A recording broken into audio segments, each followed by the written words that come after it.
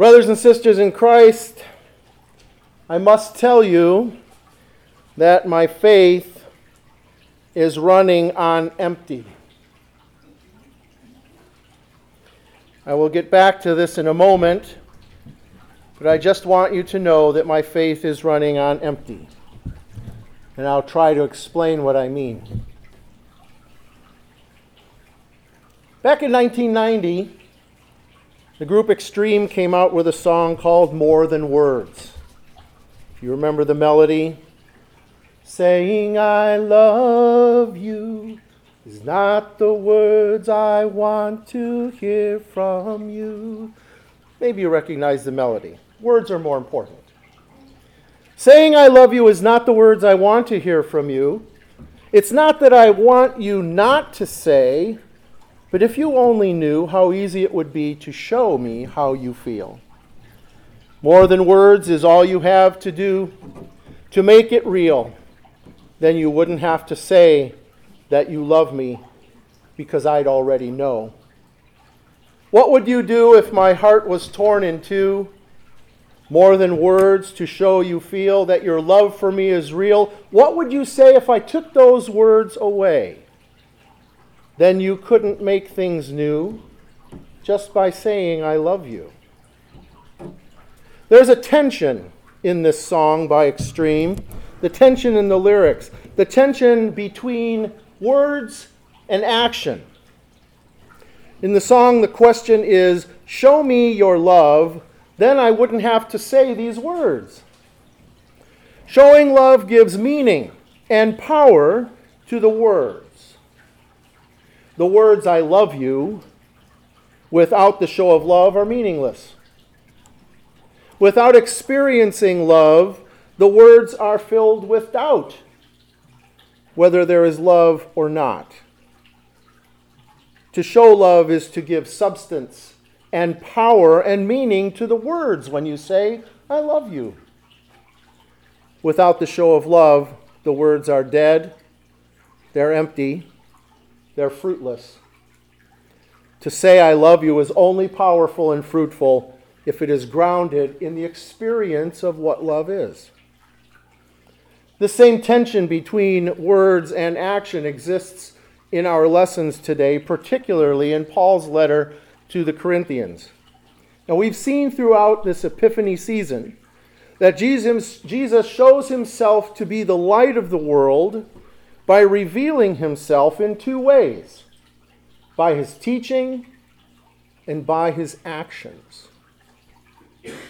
At no time is there a teaching apart from deeds, be they miracle, whatever. Miracles either precede Jesus' teaching or the miracles follow Jesus' teaching. Everyone around him, including us, I think, see these actions, these miracles, as proofs because we, humans, and at that time, those seeing Jesus, need to see proofs to accept something as true of what is said. In other words, whatever he says, whatever Jesus said, as we read, happens. So there is nothing that he says that does not come about. There's nothing that he says that does not happen. He turns water into wine. How? By his command. He gives a miraculous catch of fish. How? By a command, let your nets down. He takes away the fear from Peter when Peter falls before his feet and he says, don't be afraid. And in the next instant, Peter is following him. By his command, the fever leaves Peter's mother-in-law. And we need to remember that only Jesus has the authority and is written in the scriptures that he only can rebuke. No one else can rebuke because this word means change and create anew. In other words, only Jesus' command and by his word can change the status of someone, water into wine, forgiveness of sins, because He is the creator of the world. He made the world, and only He can change it, the sinful world in which He came. His rebuke alone is sufficient to create anew what went wrong way back in the Garden of Eden. The word of His mouth is power and authority and creates anew. So God is love. He is the definition of the word love. He is the action love and can do nothing else because He is what He is. He cannot act contrary. So when John says, "For God so loved the world that He gave His only Son," God's word of love is the action of His Son. It doesn't mean God so loved the world and to prove it He's going to give His Son. No. God so loved the world that He gave. In other words, there's an equal sign. In this you know God's love. God's love can only be expressed through the sacrifice of His Son. Only He can forgive sins and tell the paralytic to pick up his bed and walk. Which is easier to do? Tell him his sins are forgiven or cure him. Only the Son of Man has this.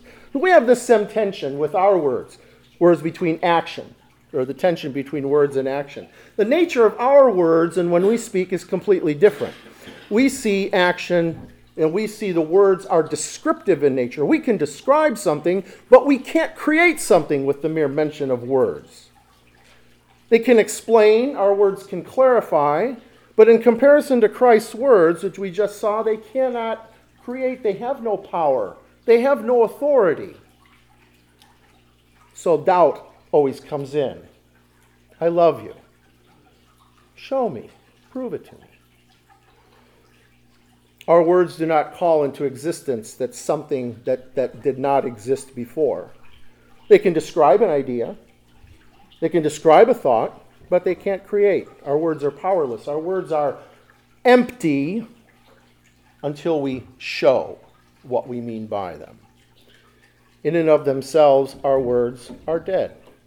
For example, if I said I have $1 million, what would you say?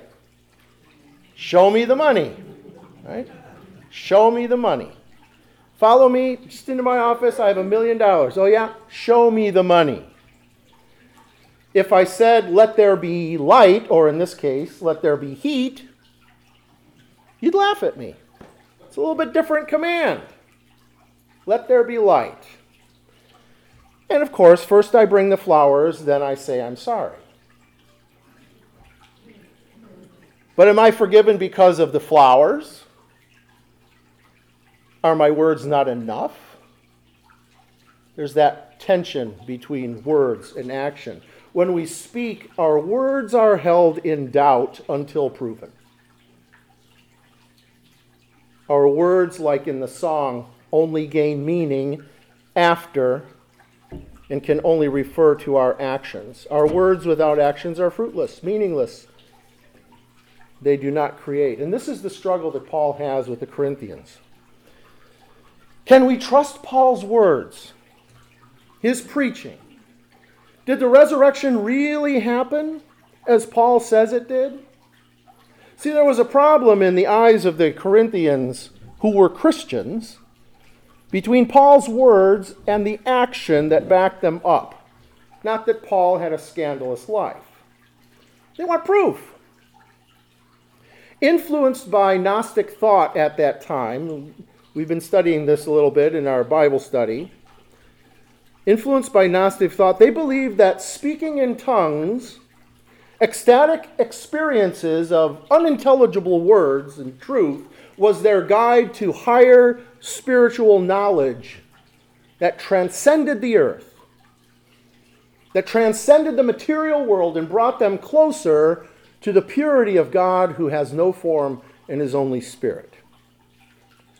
Their ecstatic speaking only confirmed a personal transcendence for them, something that they imagined brought them closer to God, but nothing in concrete that proved that they were closer to God. In fact, it was made up. making them feel secure that they had progressed in some way spiritually, making them feel secure that they had even attained a higher level of spirituality than Paul. And so Paul, from chapter 13 until now, talks about love as being the guiding light. And as orderly worship, that if there is speaking in tongues, that there's interpretation so the whole body of Christ can be edified. But this wasn't going on. It was chaos. And everybody did what they wanted to do. In reality, Paul's telling them that they were meaningless and empty because they are based only in their thoughts and ideas, but nothing concrete, no proof, no action, all made up so that they felt better. This self-seeking experience fueled their faith, but it also fueled the doubt of the resurrection. As if you have a transcendent experience and felt closer to God, what's the meaning behind the resurrection of Christ? And the Gnostics also taught that. Because God is pure, he would never become human. Because God is spirit, there's no way he would even die, take on flesh, take on blood. And so Paul's words are strong. Paul's words talk about the Word becoming flesh. Talks about the Word of salvation who came and died for us. Paul's preaching does not call for an ecstatic experience. Paul's preaching does not rely on an imagined power or authority. The truth of their words was based on their feeling. We kind of do the same thing in a way. We listen to God's word. We believe. But wouldn't we believe more if we could see Jesus? Wouldn't we believe more if we were sitting at his feet? We demand proof. We want to see with our own eyes so that we can be sure. Did anybody see Jesus rise from the dead? Are you sure? Based upon Paul's preaching? Paul argues, however, that his words have power and meaning only because of God's action in history among his creation.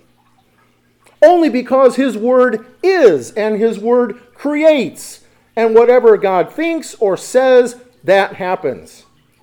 His words are truth, authority, and power because the Word came in concrete form. The Word was made flesh in Jesus Christ. The Word that created salvation. The Word that speaks forgiveness and gives forgiveness. The true Word of God and from God is his action in history among his creation. Jesus' death and resurrection is God's eternal Word. So to show this, Paul goes on to name those who stand in testimony of the truth of history, the power and authority of Paul's preaching. In the order after the resurrection, the fact that he is a resurrected Word appeared to Peter, then to the 12, then to 500, many of whom are still living, some of whom have died. Then to James, then to all the apostles, and Paul says, and finally to me, who wasn't even worthy, who at one time persecuted the church. This fulfillment of God's word to create salvation through the death and resurrection of his Son are not empty words. They're not mere promises. They're not Paul's speculation. They're not hearsay, but are full of power and authority because of the resurrection. And since these words testify to what God created, they're active, and they create faith, and they grant forgiveness. These words bear fruit. They're not empty.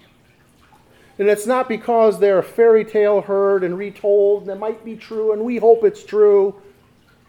No, they are grounded in history.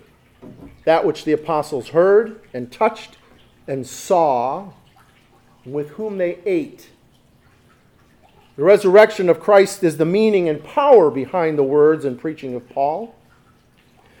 If the tomb is full, then my words are empty, and your faith is meaningless.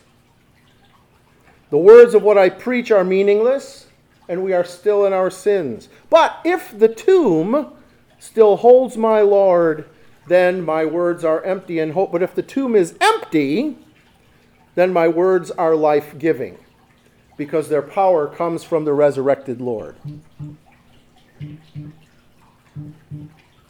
In other words, the truth of Christ's resurrection is not because Paul says so. The truth of Christ's resurrection is not because I say so. Rather, my words, Paul's words, are grounded in the action of God, attested to by thousands of people in his death and his resurrection. To hit the nail on the head, Paul's comparison between his preaching and God's action is based on a play on a Greek word meaning empty.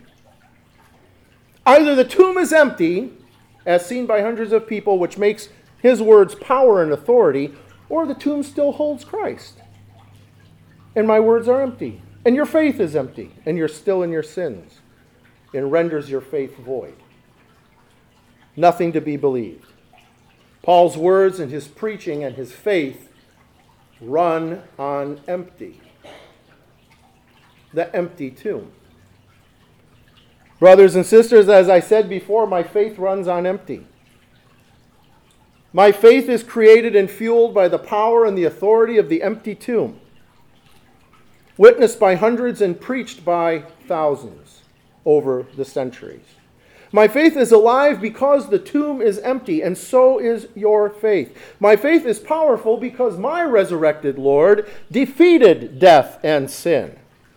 The words which I preach are authoritative and powerful. They are life-giving and fruitful, not because I preach them, not because I went to seminary, not because I've studied the Bible or in Greek and Hebrew, but because Christ rose from the dead.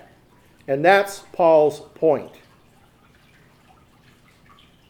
My hope is in the Lord who has shown me his love. So like Jeremiah, I'm planted by a stream whose roots go down to the river. I'm not planted in a wasteland of emptiness and meaninglessness. So I ask you, are you running on empty? Do you doubt that word, that preached message, that it might just be words that we're hearing Sunday after Sunday, a nice fairy tale message? Or do you see their power coming from God's action in history? Let these words of Paul remind you that what Paul preached and what I preach point to the ground of your faith and your life. As Paul says, that Christ died for our sins according to the Scriptures, and that he was buried, and that he was raised on the third day according to the Scripture, and that he appeared to Peter, then to the 12, then appeared to more than 500 brothers and sisters at one time. Then he appeared to James, then to all the apostles, and last of all, to me. Where the tension of doubt exists for us when we use the words without action, with God there is no tension. His word creates and grants what it is: forgiveness, love, and eternal life. You know, at the end of the song, More Than Words, we hear the tension and the powerlessness of human words that seek fulfillment, that seek to believe. What were if I were to take away these words? Then you couldn't make things new just by saying I love you. But only Christ's words have the power and the authority to make and create things new just by saying I love you. In Mark 2, Jesus says, "But so that you know that the Son of Man has authority on earth to forgive sins," he said to the paralytic, "I tell you, stand up, take up your stretcher, and go home." And immediately the man stood up and took his stretcher and went and walked in front of them all. He creates peace and faith in the hearts of the disciples when he says, "Don't be afraid." By his word, you are decreed to be his child in baptism. The power of his word declares him present in bread and wine for you. By his word, he rebukes death and creates life in Lazarus' lifeless body. And with the same word on the last day, he will command you to come forth from the tomb, to be clothed in a resurrection, eternal body, to live eternally with him. By his word. As John says in his letter, we know that we will be like him because we will see him as he is. Let your faith run on the empty tomb until you see him face to face. Amen. If you're interested in knowing more about Jesus Christ or about Grace Lutheran Church, please go to www.gracealoneonline.org. You can email us at gracealoneonline@gmail.com.